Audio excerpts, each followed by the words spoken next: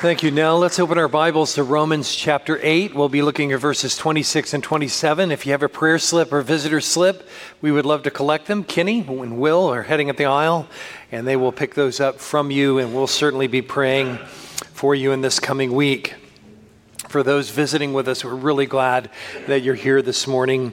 And it has been our focus for some time, the book of Romans, and we've been in chapter 8 for some time now, and we come to verses 26 and 27, and I want to talk to you this morning about the Spirit's help. So full was my heart on this subject that not only will we talk about it this week, but we're going to look at the same topic next week. And I'm just so grateful for the ministry of the Holy Spirit. I want us to be well informed and taught on the indwelling Spirit, Holy Spirit in the life of the believer. And His presence intercedes for us when we don't know what to pray. I was reminded of that this week. I'm just thinking about what it means to be a part of a church family.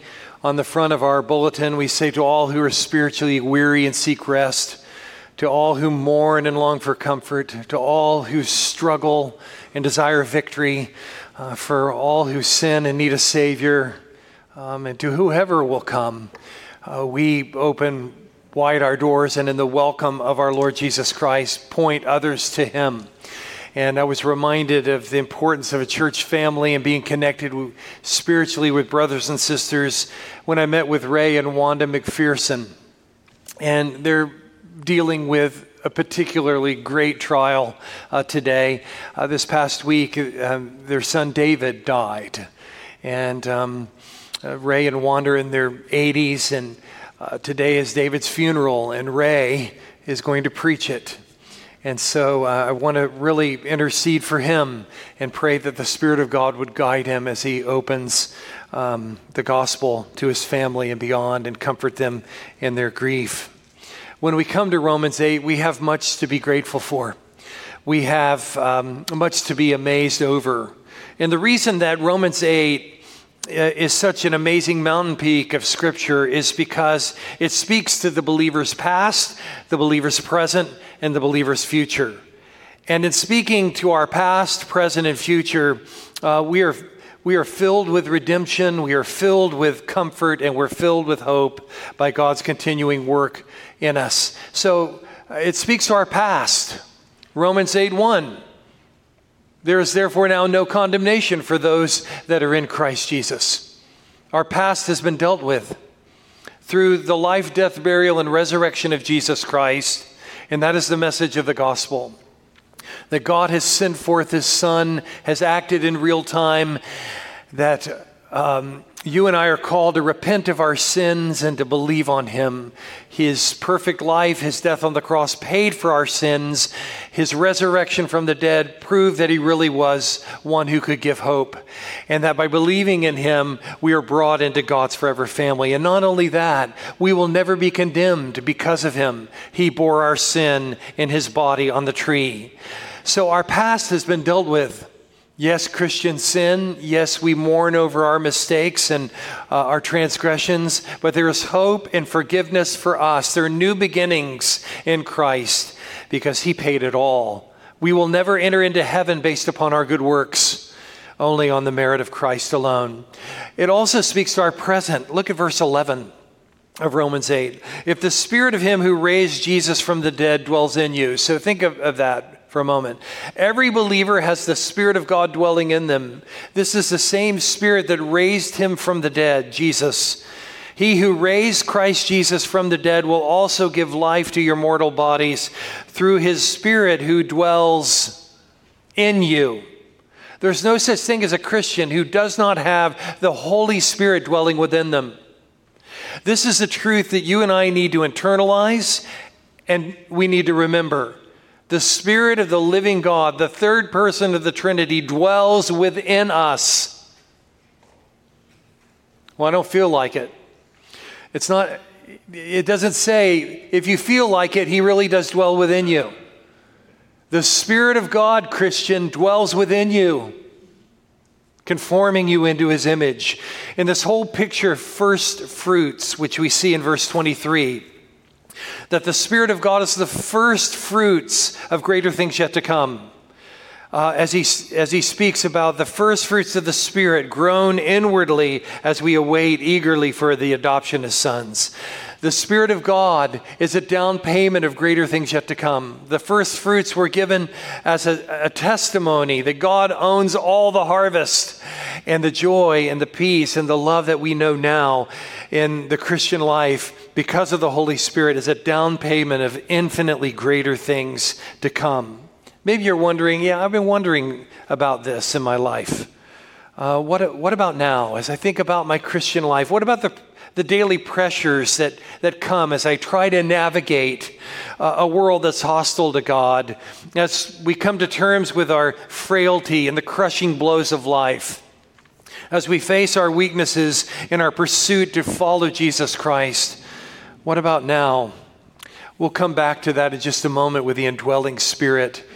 But even in our groaning, He is with us. Romans 8 could rightly be called a chapter that confirms Jesus' promise that the Helper has come. And in this chapter, we see a picture of the Father and of the Son and of the Holy Spirit working together in the believer's life. There are 27 references to the Holy Spirit in the book of Romans. Romans 8 carries the lion's share. 17 times there's a reference to the Holy Spirit in the believer's life. It's a treasure trove of insight into the Spirit's work in your life and in mine, and I think is really at the heart of experiencing change and growth in the Christian life. In Romans 8, just a quick look. In the present, we experience the fruit of the Spirit's presence in our life. He brings life and peace to us, verse 6 says. He empowers us to put to death besetting sins, to overcome them. Verse 13 and 14, if you live according to the flesh, you'll die. But if by the Spirit you put to death the deeds of the body, you'll live. He leads us, verse 14. For all who are led by the Spirit of God are what? Children of God. Sons of God. And to be led by the Spirit means I'm saying no to sin. I'm learning to serve the Lord. I have new taste buds spiritually about what I'm going to give my heart and life to. I have reordered priorities. I'm seeking first the kingdom of God and wanting Him to be glorified in my life. I've become a witness for Him because He has saved me, and I want my family and my friends and my neighbors, and I want the world to know that He's a great and awesome God. And what He's done for me, He can do for you. Just as Paul said in 1 Timothy, it's a trustworthy statement, worthy of full acceptance. Christ Jesus came into the world to save sinners, among whom I'm foremost. He removes our fear and reassures us that we're children of God. In Him we lose the sense that God is against us. He's not against us. He is for us. He is in us. He is moving through us to a destiny in Christ, which leads us to the future. And that's where we've been in recent weeks, that we have a future and a hope. Christianity is based upon the hope that Jesus Christ rose from the dead. And another picture of first fruits, because He is risen, those in Him shall rise again to a resurrection hope. He is our blessed hope. He is the hope of glory. Now remain these three: faith, hope, and love.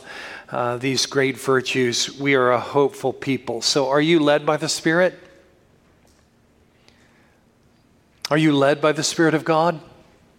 Do you ever think about that? Do you ever think when you wake up in the morning, the Spirit of the living God dwells within me? It's a down payment of greater things yet to come. The little wonder that we're commanded to be led by the Spirit, filled with the Spirit. We're not to grieve the Spirit. We're not to quench the Spirit. All of these things are the mark of a true child of God. So let's look at verses 26 and 27 this morning. The Helper promised by Jesus, our great advocate and Paraclete, has come alongside, and the Spirit of God, which is really the sign of the new covenant, dwells within us. I want to notice first, if you're following along on your insert, and I hope you will, let's look first at prayer in the Holy Spirit. Alex mentioned something a moment ago when he was reading this text to us is we all have felt the awkwardness of prayer. Nothing could be more clear in reading the Bible than that you and I are to be men and women of prayer, people of prayer. Jesus said you should always pray and not lose heart. We know that we're to be anxious for nothing, but in everything by prayer and supplication, we're to let our requests be made known to God. And yet it is a baffling thing at times, isn't it? How do I pray according to God's will? How do I understand the mind of Christ? Look at verse 26. Likewise, the Spirit helps us in our weakness. Likewise. Well, what's that referring to? Well, what came before it in this hope that we have in Christ? The idea here is that we endure sufferings in this world, whether it be cancer or persecution, whether it be a financial disaster, or the death of a loved one. All suffering is, as believers, comes into our life as an opportunity for us to honor Jesus Christ. So likewise, the idea here is that we endure sufferings in this life, but we're able to handle them in two ways. One, by the hope that we are facing a sure redemption. That the present struggles, the struggles of this time right now, don't even begin to compare with the eternal weight of glory that God has for those who love him, those who are in Christ. We endure these sufferings because of our hope. And secondly, here it tells us by the help of the Holy Spirit in prayer. So I'm relieved that I don't have to have everything figured out when I go into the presence of God to talk about perplexing things in my life. He knows many things we know that we ought to be doing, but when things come that are so devastating, so challenging, this ought to just lift a burden from your heart and mine. I'm praying and I'm preaching this morning that you would leave here today with a great love for God the Holy Spirit who dwells within you. You would love him and give thanks for the hope that he gives and the guidance he gives, praying when you don't know what to pray. So Paul's teaching about prayer, and these verses really can be linked back up to verse 15 and 16, or 15 through 17, where he taught the Holy Spirit enables us to pray, assuring us that we truly are God's children and encouraging us to cry out, Abba, Father, in utter dependence upon him, that he hears us and comes to us. This teaching on prayer leads to an application of how we're to deal with sufferings that come. So I want you to consider suffering in this life. Maybe you're saying, I don't need to consider it. I'm dealing with it right now. Whether it's struggles in your family, struggles at work, struggles with your health, struggles with your finances, struggles with how you're to relate to God and what it means to be truly right with him. You know, I think on the suffering scale, maybe this may not do much for you, but it is sobering when I think about this. On the suffering scale of world suffering, living in this culture, it's not that bad. I'm not saying we don't suffer. I'm not saying the tears don't come, but I mean, when I think of what it means to live for Christ, when we have brothers and sisters in the persecuted world, where the government's putting microphones in their homes and watching where they go and knowing that in any moment they could be swept away to prison. I'm reminded even of saying that of a wife, a sister in Christ in East Asia, meeting with her. Her husband had been gone for 6 or 8 weeks. They didn't know where he was. He was just arrested off the street. Nobody knew where he was, not knowing if he'd ever come back. I'm thinking, that is so foreign to me, when often my suffering is the air conditioner's not working quite right. And so as we look at what it means to suffer for Christ, I'm praying that I would put in your mind and in mine, am I willing to stand for him? Am I willing to speak for him? Am I willing to honor him? We're not having to hole up in some undisclosed location. We meet freely. We lift our voices. We don't sing in hushed tones for fear of being arrested. More about that in just a moment. But the Holy Spirit, secondly, is key to our prayer, that we're called to call upon the Lord. And when we don't know what to pray, he intercedes for us. It says here in the text, before I move on, I want to just note, likewise, the Spirit helps us. That's not let go and let God. That's not the picture here. The idea is he's the burden bearer. It describes someone who comes alongside and helps carry the burden. It doesn't mean we throw the burden away or it's taken away, but it's speaking of the Spirit of God coming and ministering in ways that can't even be articulated. Which leads, secondly, to this ministry of the Spirit. The Holy Spirit is an ever-present help in a time of trouble. That means God is with us. Christian, God is with you every moment of every day. I thought of Psalm 46, where it says in verse 1, God is our refuge, a very present help in trouble. Therefore, we will not fear, though the earth gives way. In Psalm 91, one of my favorite verses is verse 1. He that dwells in the secret place of the Most High abides under the shadow, the covering of the Almighty.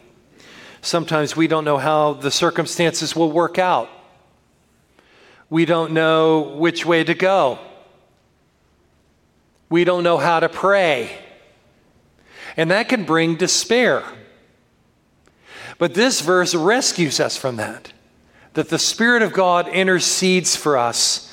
He helps us in our weaknesses, for we do not know what to pray for as we ought, but the Spirit himself intercedes for us with groanings too deep for words. So the Spirit of God links with our groanings, and I think that refers back to living in this the futility of this world, the fallenness of this world, the crying out for redemption in this world. The Spirit of God intercedes with groanings too deep to be uttered. Sometimes we don't know how the circumstances will go. Now, let me just pause here for a moment, because I found myself time and time again wanting to demystify the will of God. Because there is a mystery about it, that is true. But Scripture presents the will of God in a number of ways. It presents it in ways by which we can know the will of God and do the will of God. How do we know that? Well, it's based upon what is commanded. What is commanded? Turn the page to Philippians chapter 5. Here, after Paul really calling them to be imitators of God as dear children, he calls them to live differently. We're not to live the way the world lives, given over to immorality and impurity, and we're to walk as light in the Lord, as children of light, bearing fruit to that end, and not to be enmeshed in the unfruitful deeds of darkness. But notice in verse 15, look carefully then how you walk. There's a care that we should give in living our life. We should not live a life that's unexamined. Look carefully then how you walk, how you live, not as unwise, but as wise. We all learn from our mistakes. Sometimes we have to learn several times, but not as unwise, but as wise, making the best use of the time. We're under the tyranny of the clock in many ways. Making the best use of our time for the Lord, for His glory in our life, because the days are evil. I don't think you need to be convinced of that, do you? The days are evil. That's not, that pastor, he's kind of pessimistic. No, that's just speaking truth. The days are evil. Paul wrote of that in the first century. We live in a world that's passing away. Our hope is in the Lord. We're to pursue life in that way. Now, notice verse 17. Therefore, do not be foolish, but understand what the will of the Lord is. There you have it. That's something we can understand and do. What's he talking about here? He's talking about obeying the commanded will of God, what we find in Scripture. And so we know that we're to honor the Lord with our life.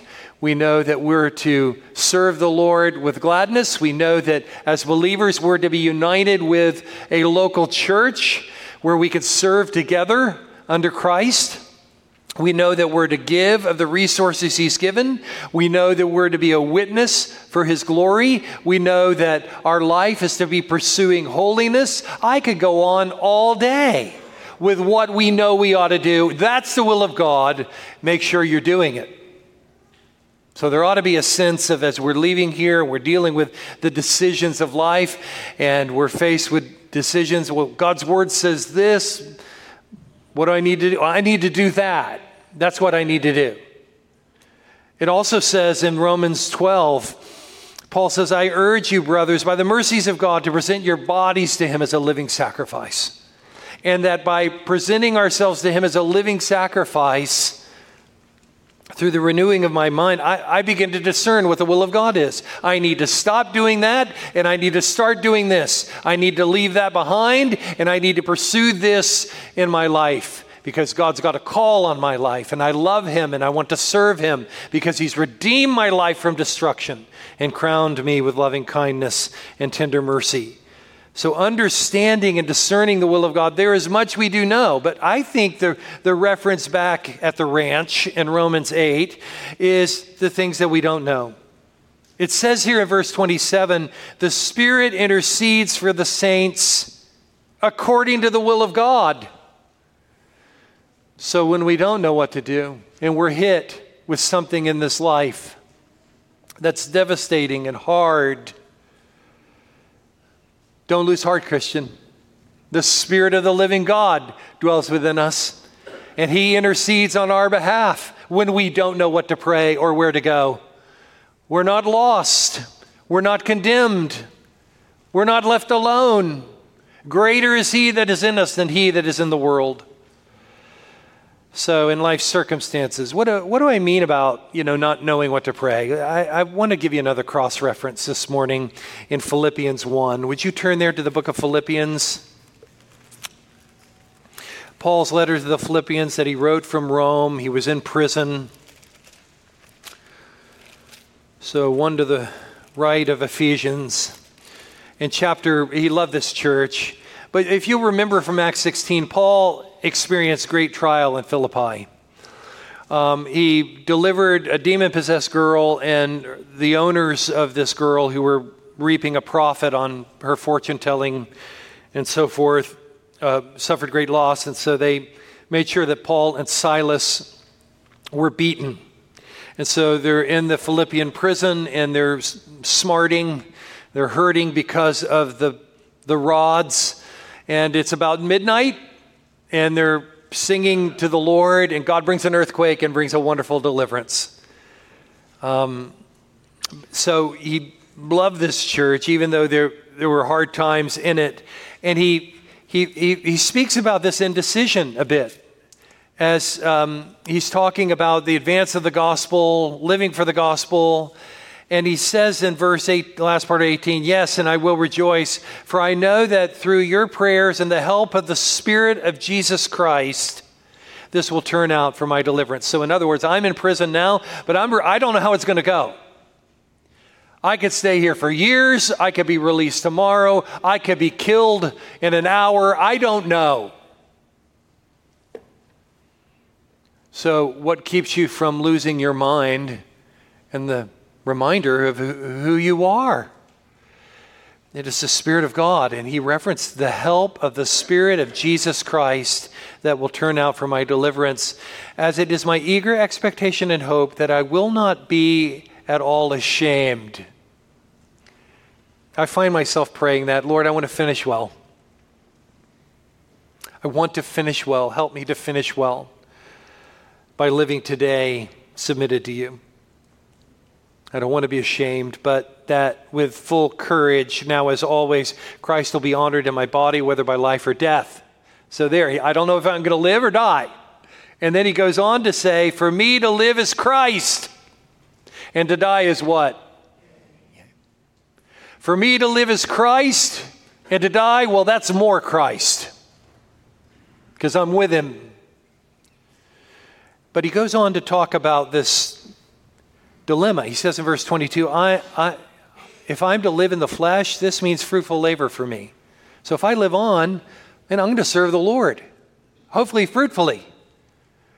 Yet which I shall choose, I cannot tell. I'm hard-pressed between the two. So what do you do when you're hard-pressed?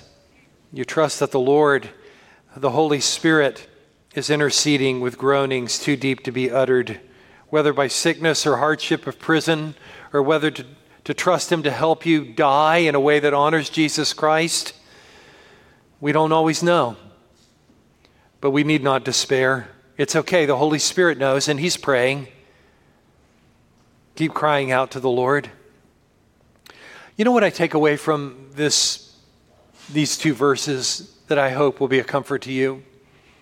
And that is, not only does the Lord know, and not only is he interceding for you, but remember, God is for you, not against you. That's at the heart of this chapter. He's not against you. I think sometimes people think of God in heaven with a clipboard, just kind of evaluating you. Disinterested, maybe disengaged. That's not the God of the Bible. He's not watching you with a clipboard in hand, evaluate. He's with you. He's in you. You have a destiny in Christ. In your weakness, in your loss, in your diagnosis, whatever that may be, in your grief, in your danger, the Spirit of God is praying for you and is not against you. Not only that, even when the storms come, his peace is available. I think of that picture in the gospel where Jesus is out on the boat with the disciples and the storm comes and he's taking a nap on the stern of the boat. His peace is available. His peace can come to your troubled heart this morning. Some people say, I don't need religion. That's for cripples. That's for weak-minded people. That's not bad when you're crippled by sin. He's what we need most. He can come to your troubled heart. He can come to your troubled family this very day if you would call upon him and walk with him.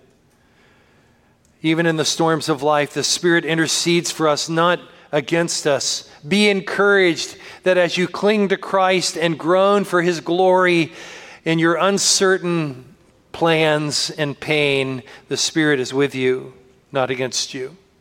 Let's go back to that idea of weakness. The Holy Spirit helps us in our weakness. That's third, and we'll stop here for this morning. That's why we have part 2. So the Holy Spirit helps us in our weakness, in our weaknesses.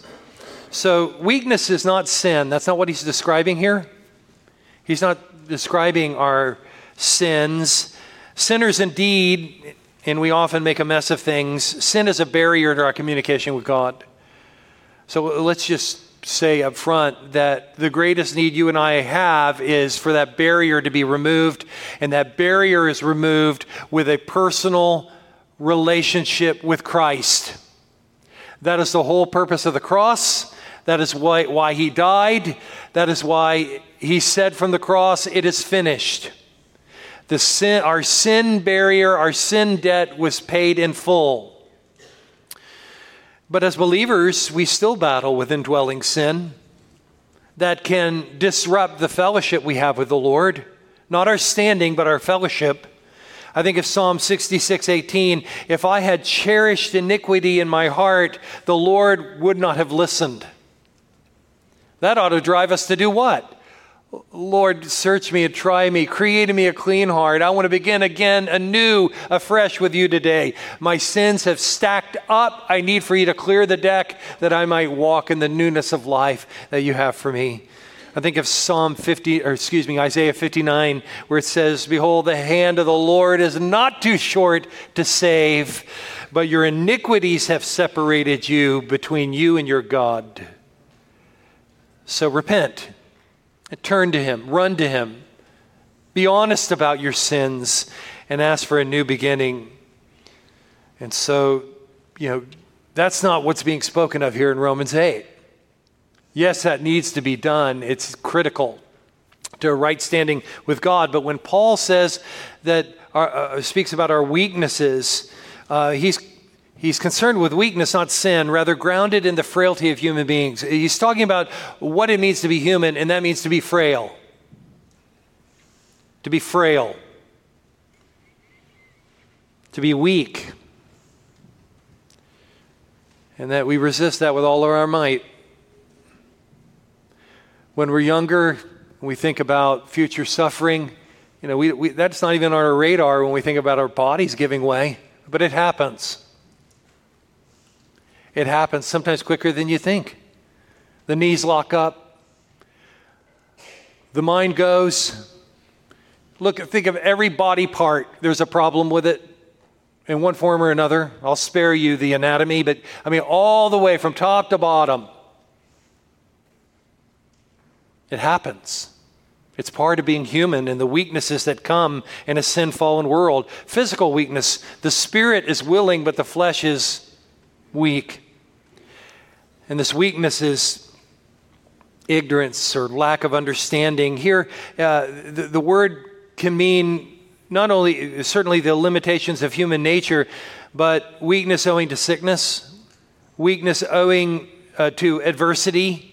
That's how the word is used in the New Testament. James Boyce wrote, when Paul writes the word weakness, he adds the word our, thereby putting himself in an identical position. In other words, the weakness that makes prayer difficult is not something that only new, baby, immature Christians face. It is part of our common human condition. Even the greatest saints have had this difficulty. Like who, Pastor? Well, how about Job? He was the most righteous man in his day. In just a short time, he had lost everything, and he's reeling in his pain. And often we're familiar with Job 1, 2, and 3, and then Job 42. But there's a series of speeches where he's having to fight off the hyenas of his so-called friends. And in Job 7, he says, he prayed, why have you made me your target? Have I become a burden to you? He said, this is Job talking to God. Why do you not pardon my offenses and forgive my sins? I don't know what's going on. Job teaches that a man can be righteous and still not know what to pray. So for those under the banner of the new covenant of Jesus Christ who have the Spirit of God dwelling within us, the Spirit intercedes in our weaknesses even when we don't know what's going on. How about Elijah, the great prophet who on Mount Carmel had a showdown with the prophets of Baal, and God answered with fire, and Israel said in this miraculous moment, the Lord, He is God. The Lord, He is God. You would think Elijah would never have a bad day the rest of his life after seeing God move with such power. But you turn the page in 1 Kings from chapter 18 to chapter 19, and Jezebel is pursuing Elijah because he had just had all of her prophets of Baal slaughtered, and he's on the run. What did he pray? He asked to die. What a juxtaposition when you look at 1 Kings 18 and 1 Kings 19. He said, I have had enough, Lord. Ever been there? I've had enough, Lord. Take my life. I am no better than my ancestors. Take me out of here. Beam me up. And so he was confused. Elijah teaches that a person can be courageous on Mount Carmel and still have some problems. Mary Magdalene, I love the story of Mary Magdalene. Luke records that she was delivered from a pack of demons. Many scholars think that she was from Magdala, which was a city of unsavory reputation, and many thought that she was a prostitute. But she was there. She never forgot how much Jesus had done for her, and she was willing to be identified with him at the cross. She was there early at the tomb. She wanted to be with him. She greatly loved Jesus. Still, love was no defense against ignorance or a lack of understanding. She had not the faintest idea what God was doing through the death and resurrection of Jesus. So when Jesus saw her in the garden, met her in the garden after the resurrection, thinking he was the gardener, she said, "Sir, if you've carried him away, tell me where you have put him, and I will get him." She was deeply devout and still confused on all that was going on. You can be righteous, you can be courageous, you can be devout and still not know. So what's the hope of this passage? The Spirit of the living God dwells within us. And when we don't know and we're up against it, and some of you in this room are up against it, and I want and pray for you to leave today with a sense of renewed hope. Greater is he that is in me than he that is in the world. What a beautiful call to approach the throne of God boldly, not timidly.